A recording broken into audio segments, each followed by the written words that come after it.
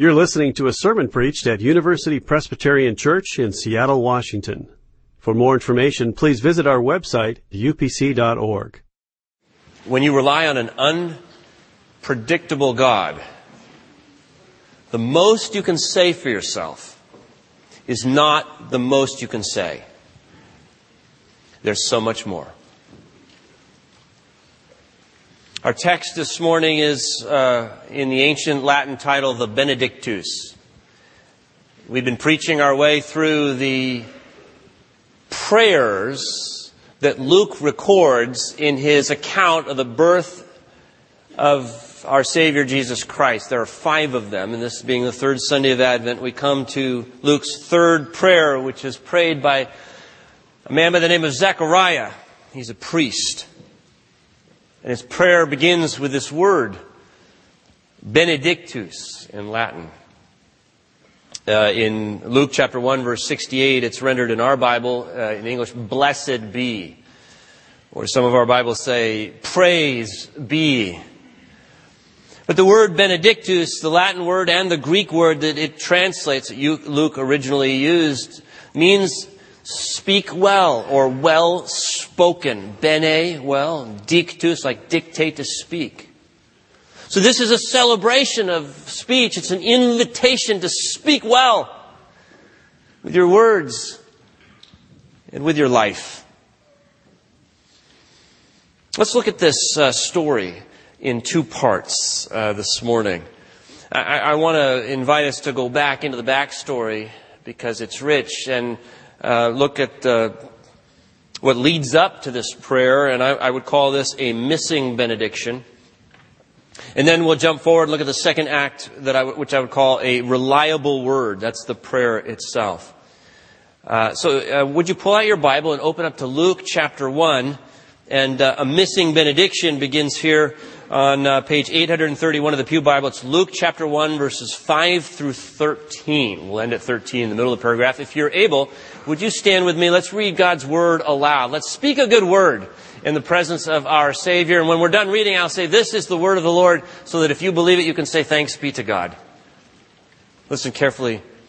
You're reading God's sacred Word. In the days of King Herod of Judea, there was a priest named Zechariah who belonged to the priestly order of Abijah. His wife was a descendant of Aaron, and her name was Elizabeth. Both of them were righteous before God, living blamelessly according to all the commandments and regulations of the Lord. But they had no children, because Elizabeth was barren, and both were getting on in years. Once when he was serving as priest before God, and his section was on duty, he was chosen by lot, according to the custom of the priesthood, to enter the sanctuary of the Lord and offer incense. Now at the time of the incense offering, the whole assembly of the people was praying outside. Then there appeared to him an angel of the Lord, standing at the right side of the altar of incense. When Zechariah saw him, he was terrified, and fear overwhelmed him.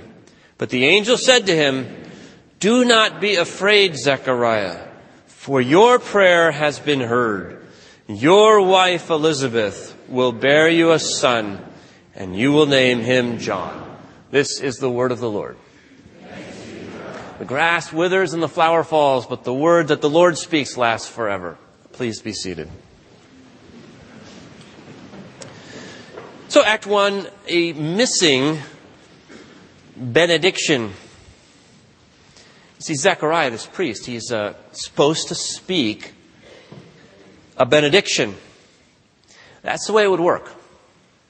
When the priest had finished his offering, he was to scrape open the great door of the temple sanctuary and to step out into the blinding sunlight. He was to raise his hands and then speak. Speak well. Speak well of the people. I mean, at that moment, there was a moment of great expectancy. All of the Jews have been gathered around, thousands of them, throngs pressing in around the door, in prayer, invoking God finally to come. Oh, come, oh, come. How desperately we need God to come. And they pray. But when that door scrapes open, every prayer stops. Every ear opens. And every eye turns to that pale but joyful figure now emerging from the dim mists of the sanctuary. And they listen. And the priest would raise his hands and he would speak this benediction. Words like God had given Aaron, the first priest. May the Lord bless you and keep you. May He make His face to shine upon you and be gracious unto you. May He lift up His countenance upon you and give you His peace. Benediction. Blessing. Speaking well. But it's not going to happen today. Not for these Jews gathered, not for this man, Zechariah, not on this day. He's going to open that door. He's going to stumble out into the glare of the sun and he's got nothing to say. He's got nothing but really good hand motions. Because he's been struck mute by an angel inside the temple. And he cannot articulate. It's interesting, this missing benediction. Makes me wonder about our lives. Makes me ask the question, at what point do I lose my voice in life? At what point do you lose your voice? And at what point do we regain our voice in life? Do you know what I'm asking you? I mean, many of us feel like we just kind of lost it. Speaking, but nothing comes out. Or many of us feel like, all my life I've been struggling to really find my voice. And yes, I can say things, but it doesn't ever feel like me. It doesn't feel like mine. I don't feel like I'm making the statement with my life that I just know it's supposed to make. I feel wordless. I feel mute. In school, we were told that we were, when we wrote or sang or acted, that we were to find our voice. Well, when we grew up and we became young adults, then we knew we were seeking our voice in the choices that we were to make about relationships and job and where to live. What would be originally us? In midlife, we look at our careers and we step back a moment at halftime and we say, has this just been success or has this been significance? Am I saying with all that I am what needs to be said with all that I've been given? In relationships, we ask, am I communicating with him? A couple comes into the office and says, he never listens to me. And he says, I listen to you all the time. I've heard everything you say. I can repeat the words. And she says, you can repeat the words, but you don't hear the heart. There's a kind of a connection, a kind of inarticulation between the two of us. Or those of you who are parents of teenagers. Do you ever get that look? You're talking, but you just have a sense that there isn't anybody receiving what it is you have to say. And teenagers, you know what it's like. You can remember the moment when your parents started just to say the same old thing again and again and again, and you just got to tune them out for your own safety. I remember what Mark Twain says, when I was a boy of 14, my father was so ignorant I could hardly stand to have the old man around. But when I got to be 21, I was astounded at how much the old man had learned in 7 years. Is anybody listening? Am I even speaking? In retirement, we feel like we've lost our voice. Year after year, we knew what we were saying and the place we were saying, to whom we were saying, and who was listening. But when we step out of that role, we just feel like, I don't know if I got anything left to say, and if anybody cares. How about you? How's your voice? I think we're all looking for an authentic expression of who we are. Not to be, as the editor of the New York Times, Bill Keller, calls us oftentimes aggregators. He speaks pejoratively of Adriana Huffington and the Huffington Post, just sort of scanning the internet, trying to find something interesting that somebody else has said and then kind of patch it together and regurgitate it in our own lives. To speak other people's words on our own lips because it's the best we can find. And once we get that, we speak it, we post it, we tweet it, and we wonder justifiably, is anybody listening? There's so much out there. We do lose our voice. We do find that we have less to say than we think we should. That's the problem of Zechariah. And Zechariah shows us that it's not just a problem of words in some literal sense. It's really a problem of a life. A life that doesn't become the life it was created to be. Because notice, Zechariah was created to be a priest. I'm not created to be a priest in that sense. You're not created to be a priest, I'm guessing, in that sense. You're created to be something else. But Zechariah misses that something else that is unique to him. Yeah, I mean, he's born into a priestly family from birth. And he's a kind of an overachieving priest. He does what historians tell us few priests did. He actually finds another daughter of priests to marry. So he's into this priest thing. And this moment, this day that we find him offering incense in the Jerusalem temple, this is game day. This is his big moment. It all points to this day for Zechariah. I mean, this is it for him.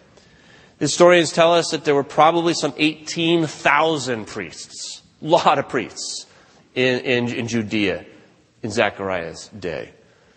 And there's one temple. And there's one person who gets to go in. 18,000 priests in 24 divisions. Each division had 2 different weeks of the year. And there were so many priests in each division for that one job that they had to draw lots. And if it was ever to be your one lot, if ever in a lifetime you ever drew the short stick, you could only do it once because somebody else would have to have another turn. So for Zechariah, this is it. They drew his lot. He's going in. He ascends the steps. He opens the door. And he blows it. He blows it. His eyes begin to adjust to the mist, the smoke, the incense. It's dark in here. And all of a sudden, he hears a voice. God intended that Zechariah would have a very private, a very personal conversation that day. And he shows up in the person of an angel named Gabriel. He says, "Hey, Zechariah, over here, beside the incense." And he goes right into the heart of his message. He says, "Zechariah, your prayer has been heard." I love that, by the way. It's your prayer has been heard, because oftentimes we think because we didn't get the answer we wanted that the prayer hasn't been heard and we've got to raise our voice. But Zechariah, your prayer has been heard. It's been heard and it's been answered. What prayer? We haven't seen Zechariah praying in this story so far, and we're not told that he prayed any particular prayer, but we have been told that Zechariah has no children. He and his wife Elizabeth are barren. And if you've tried to get pregnant, I don't care if you believe in God or not, you've prayed. And prayed and prayed. And Zechariah and Elizabeth have prayed. And so, and they're old now, by the way. So the angel, quite surprisingly, says to Zechariah, "Your prayer's been heard. You're going to have a son, and you should name him John. He's going to be John the Baptist when he grows up." Now here's the moment right here. Here's the moment at which he's going to lose his voice. Here's where he blows it. He says, "Well, how will I know all this is going to happen?" Turns out that's not the right question to ask. Mary asked a different question. She says, help me understand this. He says, no, prove it in effect. And we know that that's not the right answer because the answer to his question is given by Gabriel, and it's as simple as it is mysterious. He says, well, here's how you're going to know. I am Gabriel. I stand in the presence of God. And implicit in that statement is a question that comes right back to Zechariah. In whose presence do you stand, Zechariah? In whose presence do you stand? What kind of a God has heard your prayers? He asks about his theology. He challenges Zechariah to think about his expectations of this God addressed in his prayer life. And see, here's the dynamic. Here's how we lose our voice, I think. The man and the woman begin with very high expectations. They get married. They say their promise before God, and then they think to themselves, well, let's have a family. And so they pray, and they say, God, give us a child. And they believe enough about God to believe He has the power to answer that prayer. And they believe enough about God to believe that He has the heart, the love to want to do that, to give them that. So they pray with high expectations, and they pray. And they pray. And they pray. One day leads to the next, and 1 month to the next, and year by year they pray, and perhaps decade after decade they have prayed. They're old in years, and there's never been a child. And I just think at some point along the way they have revised their expectancy. To protect God and to protect themselves, they've just come to believe that you can't expect too much of God. They've allowed the particular prayer that they've asked and the particular answer to that particular prayer to define who God is. And they've come to believe that God is profoundly predictable, that you could ask certain things and you just shouldn't expect to get them because that's not the business He's in. And they have a predictable God. And at the moment that you and I have a predictable God, I want to suggest to you that is the moment in which we lose our voice. A God who could never surprise us, who would never astonish us, who could not transcend us in any way, nor redefine who we are as a person. When we don't have that God, when we have a predictable God, we get a predictable life, and the most that you can say for yourself is simply the most that you can say. And there is nobody speaking more over your life. There is no benediction. No one to say there is a God factor. See, it's not just you. There's God working around you and in you and through you. That's what a benediction says. But Zechariah has a missing benediction because he can't say that. I mean, physically, I think, in the temple, this is where he loses his voice. I think spiritually, he lost it a long time ago. A long time ago. And so have many of us. But as with us, God loves Zechariah so much He accepts him exactly the way he is. But He loves him too much to keep him that way. And so we come to the second act. We move from the missing benediction to a reliable word. There is going to be a benediction. If you turn the page of the Pew Bible or you move over to verse 68, you will see there the words. The benediction finally comes out of Zechariah. He's the one who pronounces this. Blessed be. Speak well. May God be spoken well. Praise be to God. How does this happen? The most immediate context is the birth of his child. Not actually the birth, but the circumcision. 8 days old now. This child is nameless. And Zechariah is still mute. But there's this question at the circumcision as to the naming of the child. Elizabeth proposes John, a name that's not in the family. And everyone thinks this is really weird. And Zechariah comes with a tablet in shaky hands. And he says, his name is going to be John. And he writes it. That's exactly what Gabriel had commanded. That's the word of the Lord. And now, all of a sudden, Zechariah couldn't be more pleased to believe that word and to accept it for his life and for his son. And at that moment, his lips open. And the first thing he wants to do is bless, is offer a benediction to God, to his son, John the Baptist, and to all who are within hearing. He speaks. He speaks well. We read this prayer, this benediction here, starting in verse 68. There's a lot in here, but notice this, that he emphasizes the faithfulness of God in speech. He speaks, he promises, he makes an oath. This is a God who is absolutely reliable. He speaks a reliable word. What he says, he does. What God says, he does. And yet, it's an unpredictable word. It's reliable, but you can't predict it. And we get a list of those in whose company Zechariah has spent the last 9 months.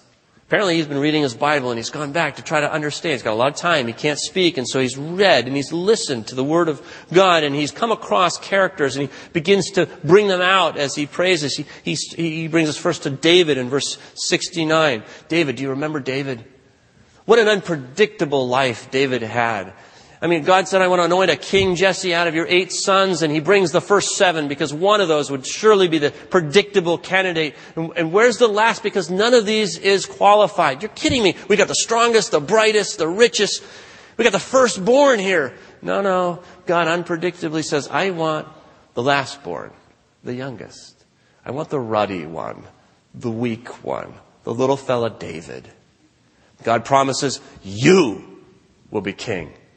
That's a reliable word, and it happens. God has more to say about David than David can say about himself. And then Zechariah moves on to the holy prophets in verse 70, and there are many prophets, but no doubt he's thinking of the first prophet of the monarchy, Samuel. Samuel, who's born in the most unpredictable of ways, because you remember Hannah in her grief. She was barren and distraught and victimized by the community. And one day God promised to Hannah, you will have a child, me. And she does, because God has more to say about Hannah and about Samuel than they can say for themselves.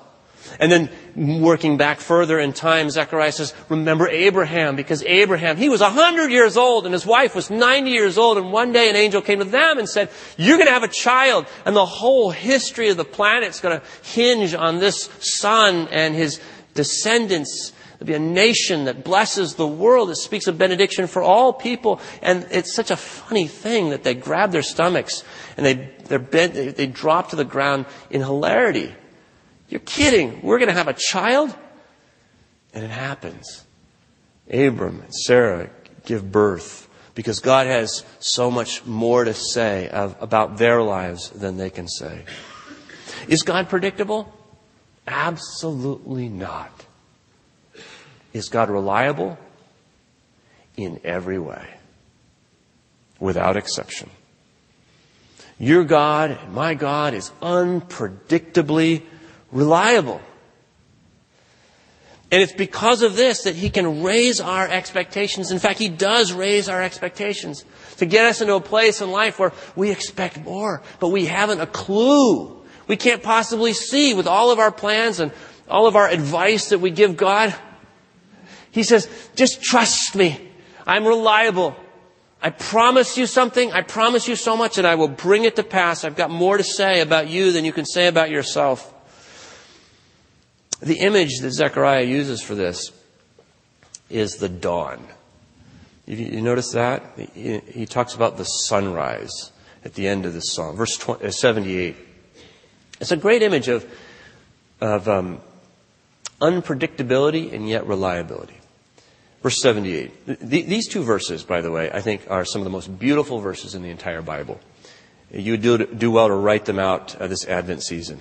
Put them on the fridge. By the tender mercy of our God, the dawn from on high will break upon us, to give light to those who sit in darkness and in the shadow of death, to guide our feet into the way of peace.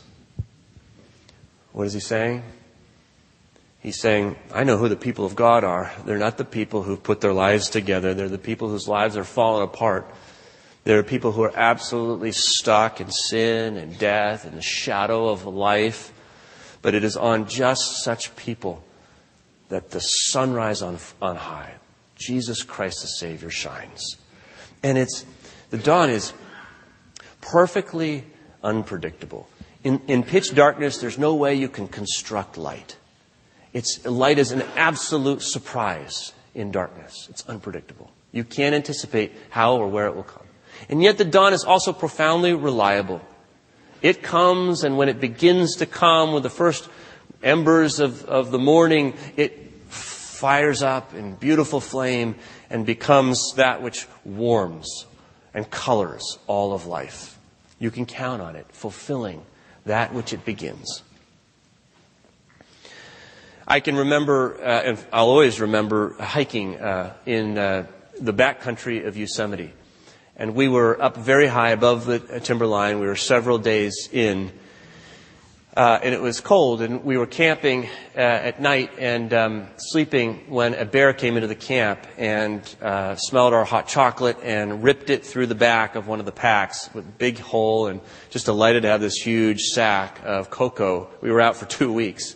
And dragged it a number of yards away from the camp, and we tried to sort of discourage it from seeking more. And all night, a friend and I watched that bear from a distance of about 20 yards across a snowfield. And we were freezing cold. And we were absolutely exhausted. It had been a long hike the day before, but for hours we sat there shivering, just making eye contact with the bear. And if you've ever camped in a canyon, you know what this is like. You look over the eastern ridge, and you begin to see the sky turning that shiny blue.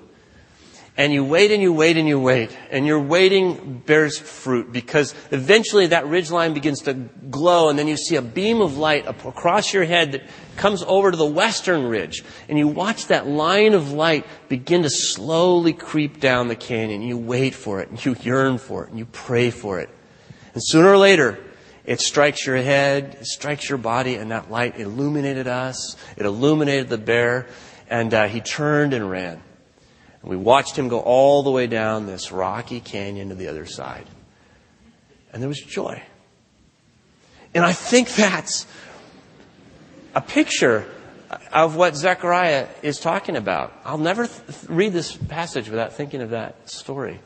What he's saying is, no matter how stuck you feel in life, and we are stuck, friends. We are stuck in our disease, in our alcohol, in our depression. We're stuck in our anger, our loneliness, our despair, our grief, our lust, our fear. We're stuck.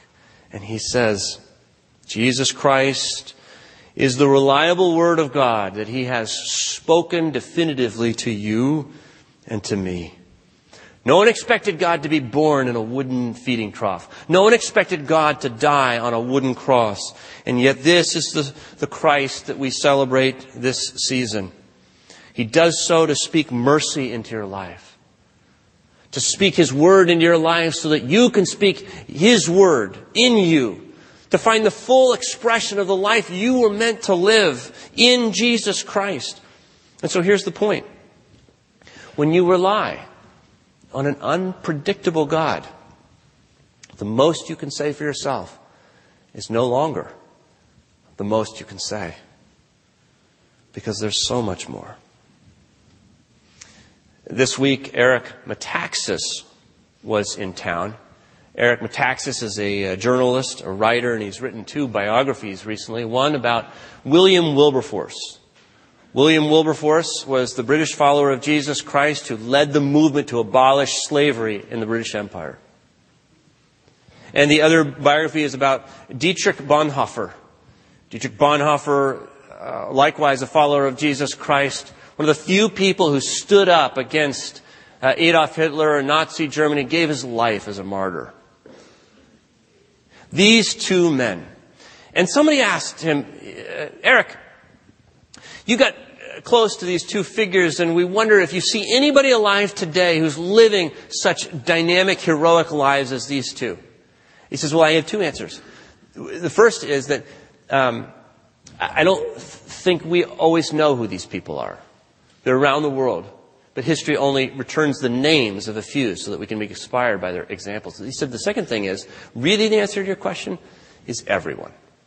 Everyone has the potential to live with the same amount of greatness. It'll look differently in different people's lives because different of us are given different gifts, but God has made each of us, as we say here, a unique, unrepeatable miracle with divine intention for a divine purpose in the world to make the statement that only you can make. We're made for that. And God loves you. He's equipped you with the gifts that you need to make that statement in life. He's empowering you by your Holy Spirit, by His Holy Spirit even now, so that you have all the power you need to articulate who you really are, who Jesus Christ really is through you. Jesus stands ready to speak more into our lives than we can ask or think, even more than we can imagine. And this is what the Gospel of Luke is all about. This is the whole purpose. I say that with confidence because the Gospel of Luke begins with this benediction. But did you know that it also ends with the benediction? If you look later at chapter 24, the last verses of the Gospel of Luke, you're going to see there the great high priest offering a benediction, having fulfilled his offering on the cross, risen from the dead. Jesus Christ stands before the people and he raises his hands and he blesses.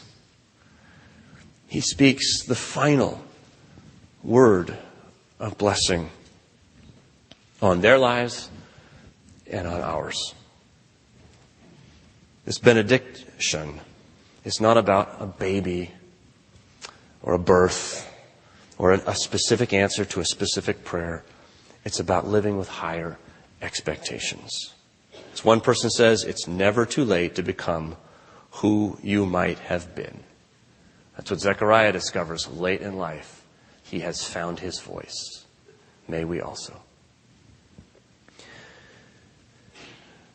Dear God, you have come to us in Jesus Christ. Jesus is the answer to our prayers, our petitions. Oh, come into our lives. So come this day by the present one, your Holy Spirit. In the name of Jesus, and because He came and took on our humanity, God with us, come into us, into every life here. You are the fair one. You are fairest of all. Come to make us fair in your beauty, in your light. So let that be the truth. Let that be the word that is spoken over us today. May we hear that word. May we believe it. And may we go out from this place living in joy and speaking well into the lives of the people around us. We pray in Christ's name. Amen. For more UPC audio or to find out about service times, visit us at upc.org. All online audio is available on CD and cassette. To order copies of sermons and classes, please visit upc.org/audio, email audio@upc.org, or call 206-524-7301, extension 117.